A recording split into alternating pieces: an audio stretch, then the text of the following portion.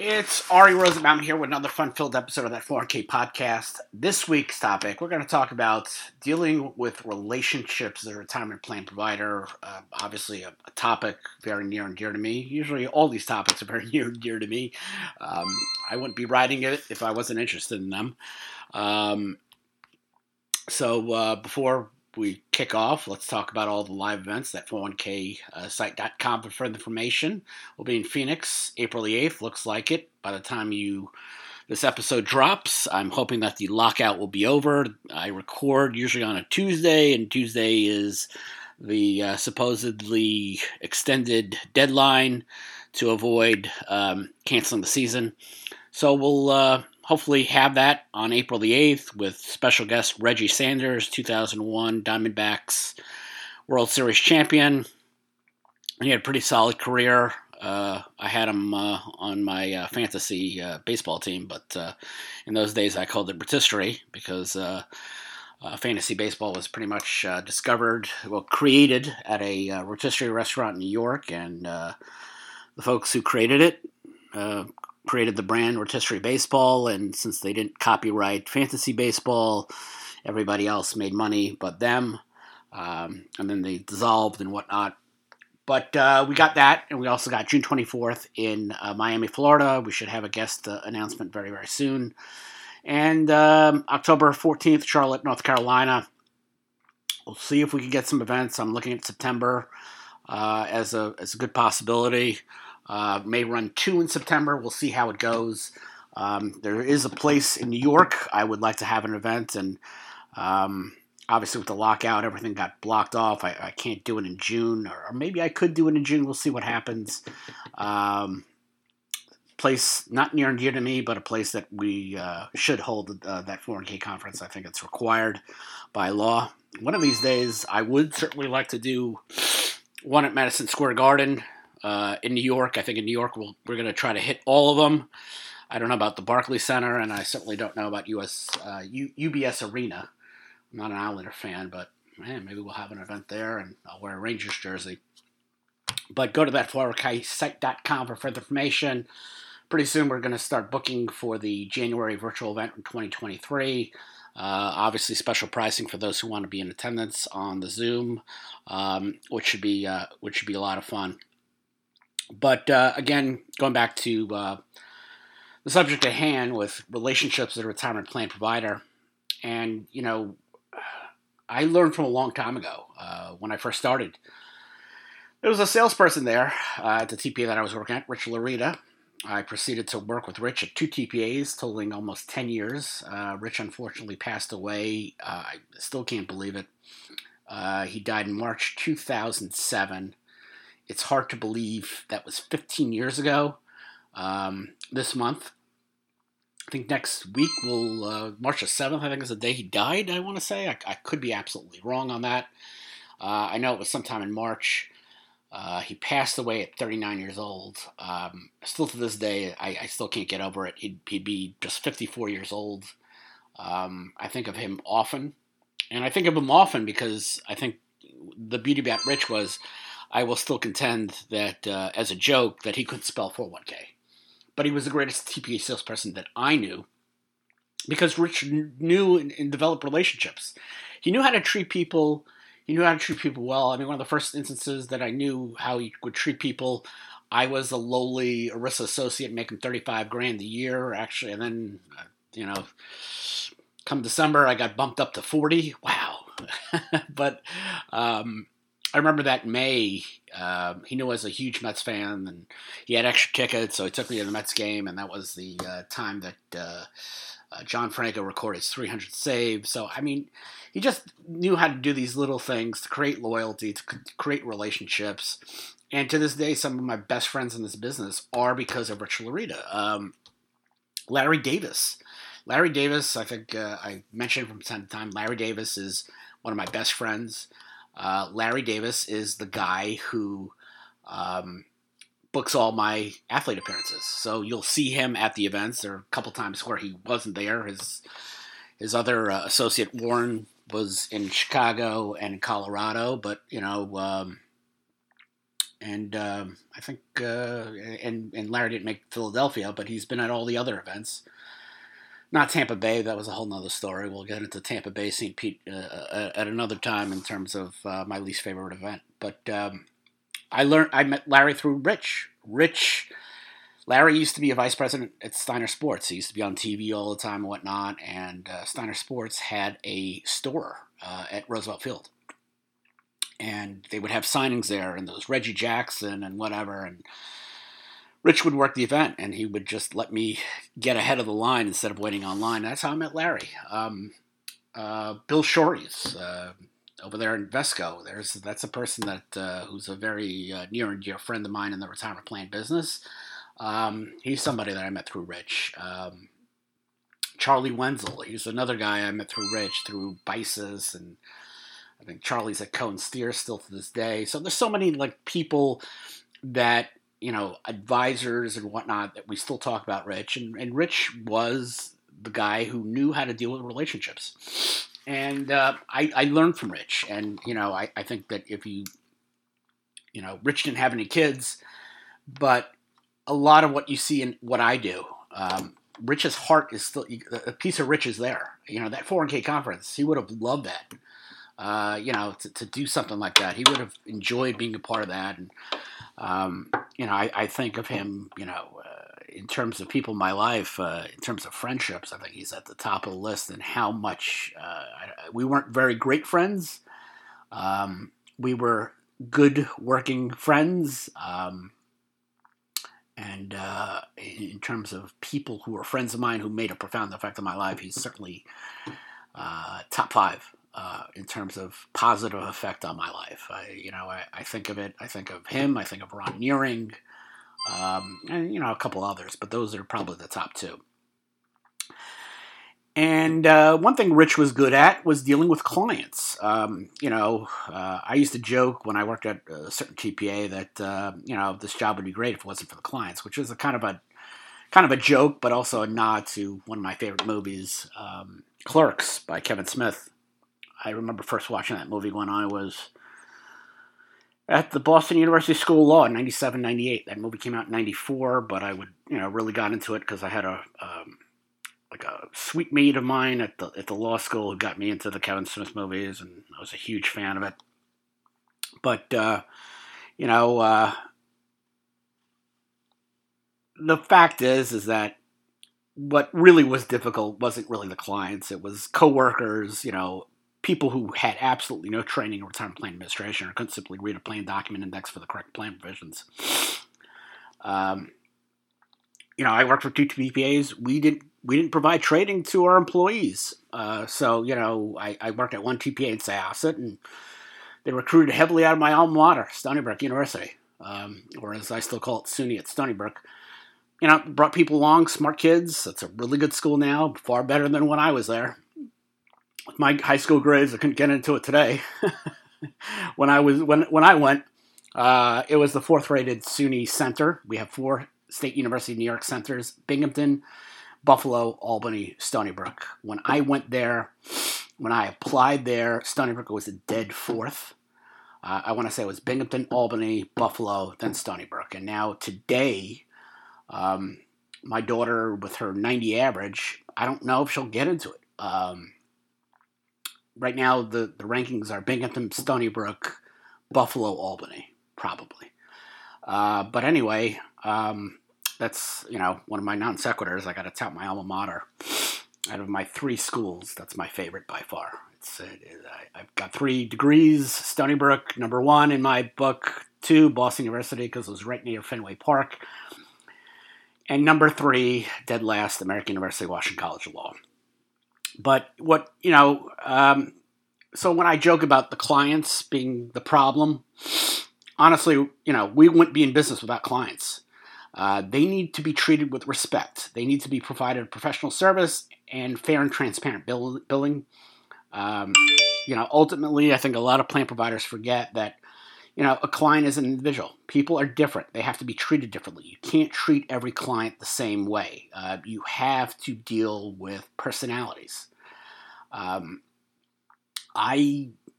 struggle with that. I to this day I still struggle with it because you treat clients differently, and sometimes you'll hear back where I remember going through some of my old emails recently to try to cut down on my box and my mailbox, and like there was an email 9 years ago where the client is telling the advisor that I was arrogant. I mean, I didn't see it, but I tried better. You have to raise client expectations if you know that they're not happy with your service.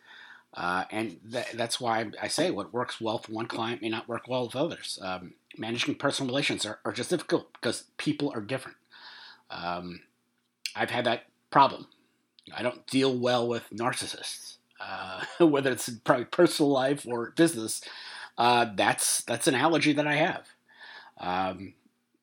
When I talk about that certain TPA that tried to screw with a plan that I was working on for 80 grand for a 5,500 valuation that we paid for, I just realized that the owner of the company was a narcissist. So I knew I was up against something that I didn't want to be up against. But with a narcissist, if it was a client, you treat them a certain way. If they're an adversary, which was this situation, you know what trigger points to hit on. You kind of mock them. They're very insecure people. But when they're a client, you have to bend over backwards and deal with it. And, they often say that 20% of the clients take up 80% of the work. I think that that's true. Some clients, because it's really because some clients are more difficult than others. Managing relationships, is difficult. I know firsthand, communication, if I would say any part of my failings as a human being is communication. Any good relationship failed was because of lack of communication. Based on, I should have followed up and, based on what other people do. And that just happened recently where, I've been married for 18 and a half years and I had a falling out with a friend who, when they got married 3 years earlier, I went to California for 2 weeks, was part of the bridal party, and when it was time to get myself married off, they couldn't bother to even RSVP for the party, even send a Hallmark card. And I called them out on it, and they were, very upset and making excuses, and I understand that. And, I just let it be. And for 18 years, we didn't talk, and recently I sent out an email and I didn't hear back. And I understand that. So that's really my feeling. And communication is really key to the business. And one of the easiest ways is to keep a client. To lose a client is communication breakdown. Or just simply a lack of communication. And when I was a kid, I'm 50 years old, and I'll be 50 years old in a couple months. And I've spent almost I think I want to say almost the exact time. I think it will be in July or whatever, the breakdown where I spent 25 years in Brooklyn and 25 years in Long Island. I still see myself as a kid from Brooklyn. I've never gotten acclimated or used to Long Island still after 25 years. I still don't understand why people walk in the streets rather than the sidewalk. And, certain other things. But when I was a kid, Ed Koch was the mayor of New York City. And I loved Ed Koch. He wasn't as good as Giuliani or Bloomberg because crime was still up and whatnot. But as a mayor, he was excellent in communicating. And he used to tell people, how am I doing? That was his phrase. He wanted to know exactly how he was doing as mayor. And if there was a problem, he would, be able to hear it. I'll never forget the 1980 transit strike. Lasted for about 8 days. He went on the Brooklyn Bridge to, meet the commuters who had to walk the bridge rather than be able to take a train on the Manhattan Bridge. And I don't think that you have to ask your client, every client that you have, how am I doing? I just think you need to have some communication with them consistently to gauge your continued interest in retaining you as a plan provider. I have that expression that I unfortunately had to use in life after my house was flooded in Hurricane Sandy. I talk, and I think I've said it quite a bit in podcasts and whatnot. I usually record downstairs in my den. And where I sit now is about 5 feet of water on Hurricane Sandy. And I had literally had, family members live a mile away. And because of a lack of communication and a frayed relationship, they didn't bother to see if I was alive or dead. So I had an expression where I said, I needed you. You weren't there. I don't need you anymore. And that was it. I had, my friend Doug Goodstein come rescue us 2 days after the hurricane because, why did it take Doug 2 days? Well, because there was no cell service. I was able to go to Rockville Center, the village over, and communicate with Doug's wife, and we were rescued and spent 2 weeks there while we fixed our house and all that stuff. So it was a lot of, I wouldn't say a lot of fun, but I will never forget Doug for his hospitality. But when something goes wrong with a client and the retirement plan, you as a plan provider, you need to swoop down and be there for them in any way possible. If you're not there in a support role, they will eventually fire you, especially if you are the reason why they're up Schitt's Creek, as they say. If you cause the error and they have issues and you pretend like you don't know these clients, that's certainly going to be an issue. Recently, I had a new client with a defined benefit plan, and there were severe compliance issues because the compensation for the sole participant was incorrect. The accountant took the physician's hospital income and substituted it for the physician's private practice income.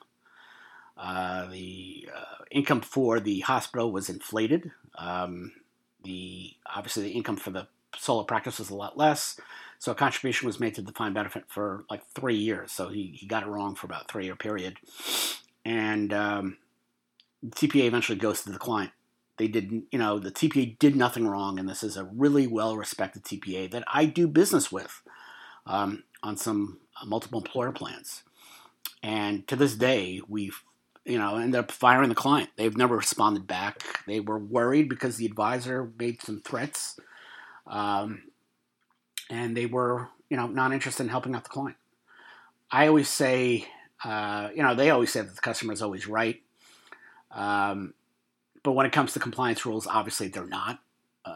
The client is always right in the level of service, but when they start requesting a pre-59.5 non-hardship in-service distribution from deferrals, isn't going to get one, or a client who won't correct severe compliance issues such as missing Form 5500s, but, they are certainly right when, they talk about how you're not handling them well. And I think it's important as a plan provider to have a thick skin. Don't take any criticism personally. Even if you think they're wrong, they have an opinion, and opinions are wrong as long as they are based on correct facts. But if they're based on incorrect facts, don't fight them, because let them have their view. Clients come in all shapes, sizes, and views, because some clients will be loyal to you no matter what.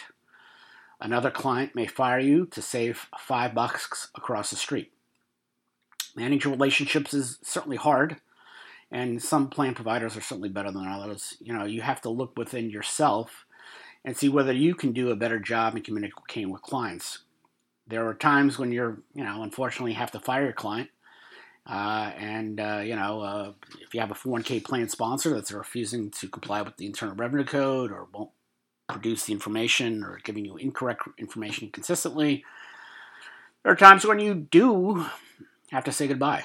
And it happens, and there's nothing personal about it. You have to protect yourself as well. Next, always one of my favorite topics. Mike Webb talked about it a bit in some LinkedIn posts. We traded back and forth on it. Someone is always trying to sell you something. When I started my practice and did some networking, I jokingly said there was a cottage industry of folks who wanted to separate me from my money for services I really didn't need. I don't need. I get it from all these LinkedIn invitations that drive me nuts. I don't need case management software because I don't litigate. I don't need search engine optimization because I insist that ERISA attorneys aren't searched by Google. You might be bombarded by people requesting your time to review their services or sponsor their event, which, of course, I do that. Even if you're the biggest plan provider out there, you can't afford everything, and you don't need everything. Your budget and time are not unlimited. Sponsoring events might be trial and error, but there has to be a nexus between the event and the audience. That how many times I would see people at these networking events and they spent a table, they're a plan provider, and there are really no plan providers out there. I remember going to these networking events and asked to sponsor like $150, whatever, so the guy could pocket some money and make some money on these events. And the people there were sole proprietors who didn't need an ERISA attorney. So I just really stopped with that. It was just, just something, just a waste of my money.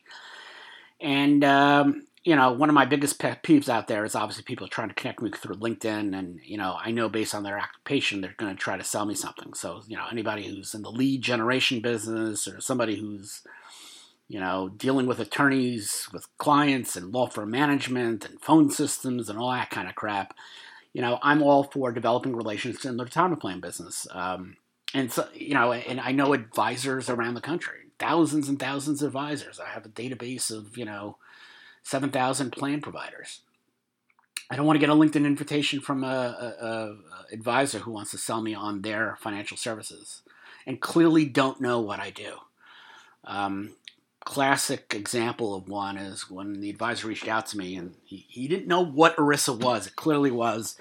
And he says, "Oh, I see you're doing great things in the legal services business." He didn't know exactly what I did. He didn't know that I had a relationship with advisors. And I always find it funny. I don't respond. I used to be more confrontational where, an insurance guy would meet with me and I'm like, "You're just trying to sell me a policy." And there were a couple of agents who said, "Yeah, that's what we're trying to do." I'm like, you know what? I got $2 million on my life. I don't need any more insurance. And, I no longer respond to these folks. I'll link in with them. I'll put them on my mailing list and whatnot. But I don't have time for this. And time is valuable. You have really no time to waste on people. They're only going to waste your time and try to sell you something. Next, developing with other retirement plan providers. And again, it's relationship-driven business. Dealing with other retirement plans goes a long way towards helping you cement as a leading retirement plan provider. If you don't deal well with them, people in the industry will know. Your reputation in this business means everything, and not playing nicely with others will hurt that reputation in this business. I work with hundreds of plan providers over the years, and their annoyance list the annoyance list that I have about them doesn't complete one hand. I try to treat people the way I want to be treated. And, it's interesting. I had a client recently tear the TPA, a new one about affiliate service group rules, and I talked the client off the ledge because the TPA was just doing their job. When a client was, haggling another TPA about fees, I insisted that they stop. The fees are the fees. The fees are reasonable. This is an excellent TPA. Don't haggle for a couple $100. I don't like when people haggle over my flat fee billing. I'm not going to do that to another plan provider because I just have too much respect. When the fees are certainly reasonable. Again, there are times when I've had the, problems with the plan, other plan providers. If you're nice to the plan providers, you will develop long-term relationships with them, and that may lead to referral. If you steal clients or speak badly about the competition, you might be well known in the retirement plan circles for being a dirty player. I'll never forget being in a Morgan Stanley building and being told that a certain TPA that I knew wasn't allowed in the building because they had poached clients in the past. They were producing TPA. Yeah, and a good part of my business is talking to other retirement plan providers. I mean, that's the purpose of this podcast. I do a job of answering emails and phone calls and whatnot, and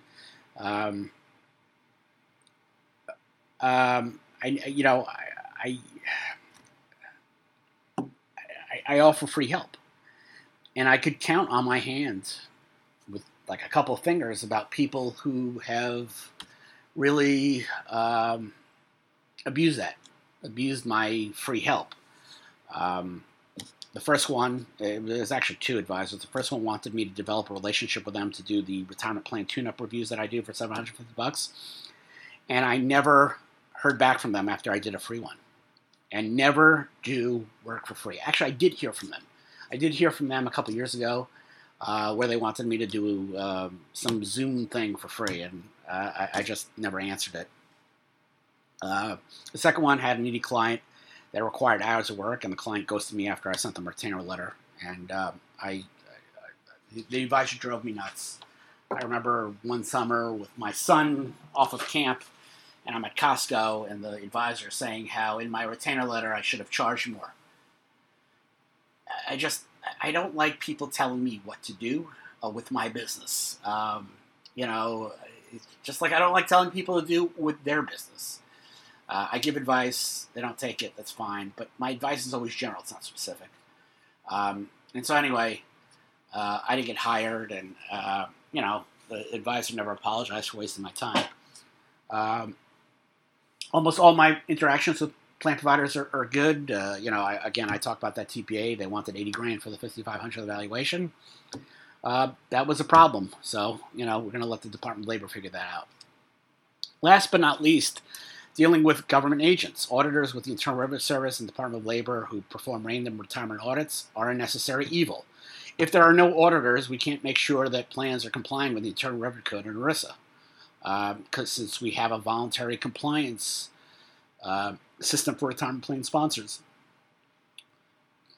Although audits are the only service that I charge by the hour, they're still uncomfortable to me because I've dealt with some terrible compliance issues with plans that were under audit. You get a lot more with honey than you do with vinegar. I never saw the point of being salty with government auditors. You ever see that situation with Goodfellas where Karen, Henry Hill's wife, is at home. She's watching Al Jolson on TV. The government agents, FBI agents come to the house with a search warrant, and she just signed the search warrant and just let them search. She even offered them coffee, and she never understood why people would spit on the floor and curse at them, and they're just doing their job. I feel the same way about, IRS and DO auditors. Some are more knowledgeable than others. So right now I'm dealing with an audit for about a year now, and the guy just really doesn't understand what really is affiliate service group and what is not. I don't see the point of being salty with retirement plan auditors. Don't ignore them. Be courteous and respectful. Even though they're difficult to deal with that, you just have to accept it. Audits can sometimes feel like a colonoscopy, but there's no point in being difficult. On the flip side, they are not your friends. It's often an adversarial relationship, and never volunteer information. That's why I always say that, retirement plan sponsors are morons for handling an audit by themselves. They always offer more information than they should. You're asked a direct question, you give a direct answer. You don't volunteer stuff unless it's asked. So right now I'm dealing with an audit. I ask what they're asking for, and I'm providing nothing else. If they want more backup for that information, then I will provide it. I will not volunteer with it. I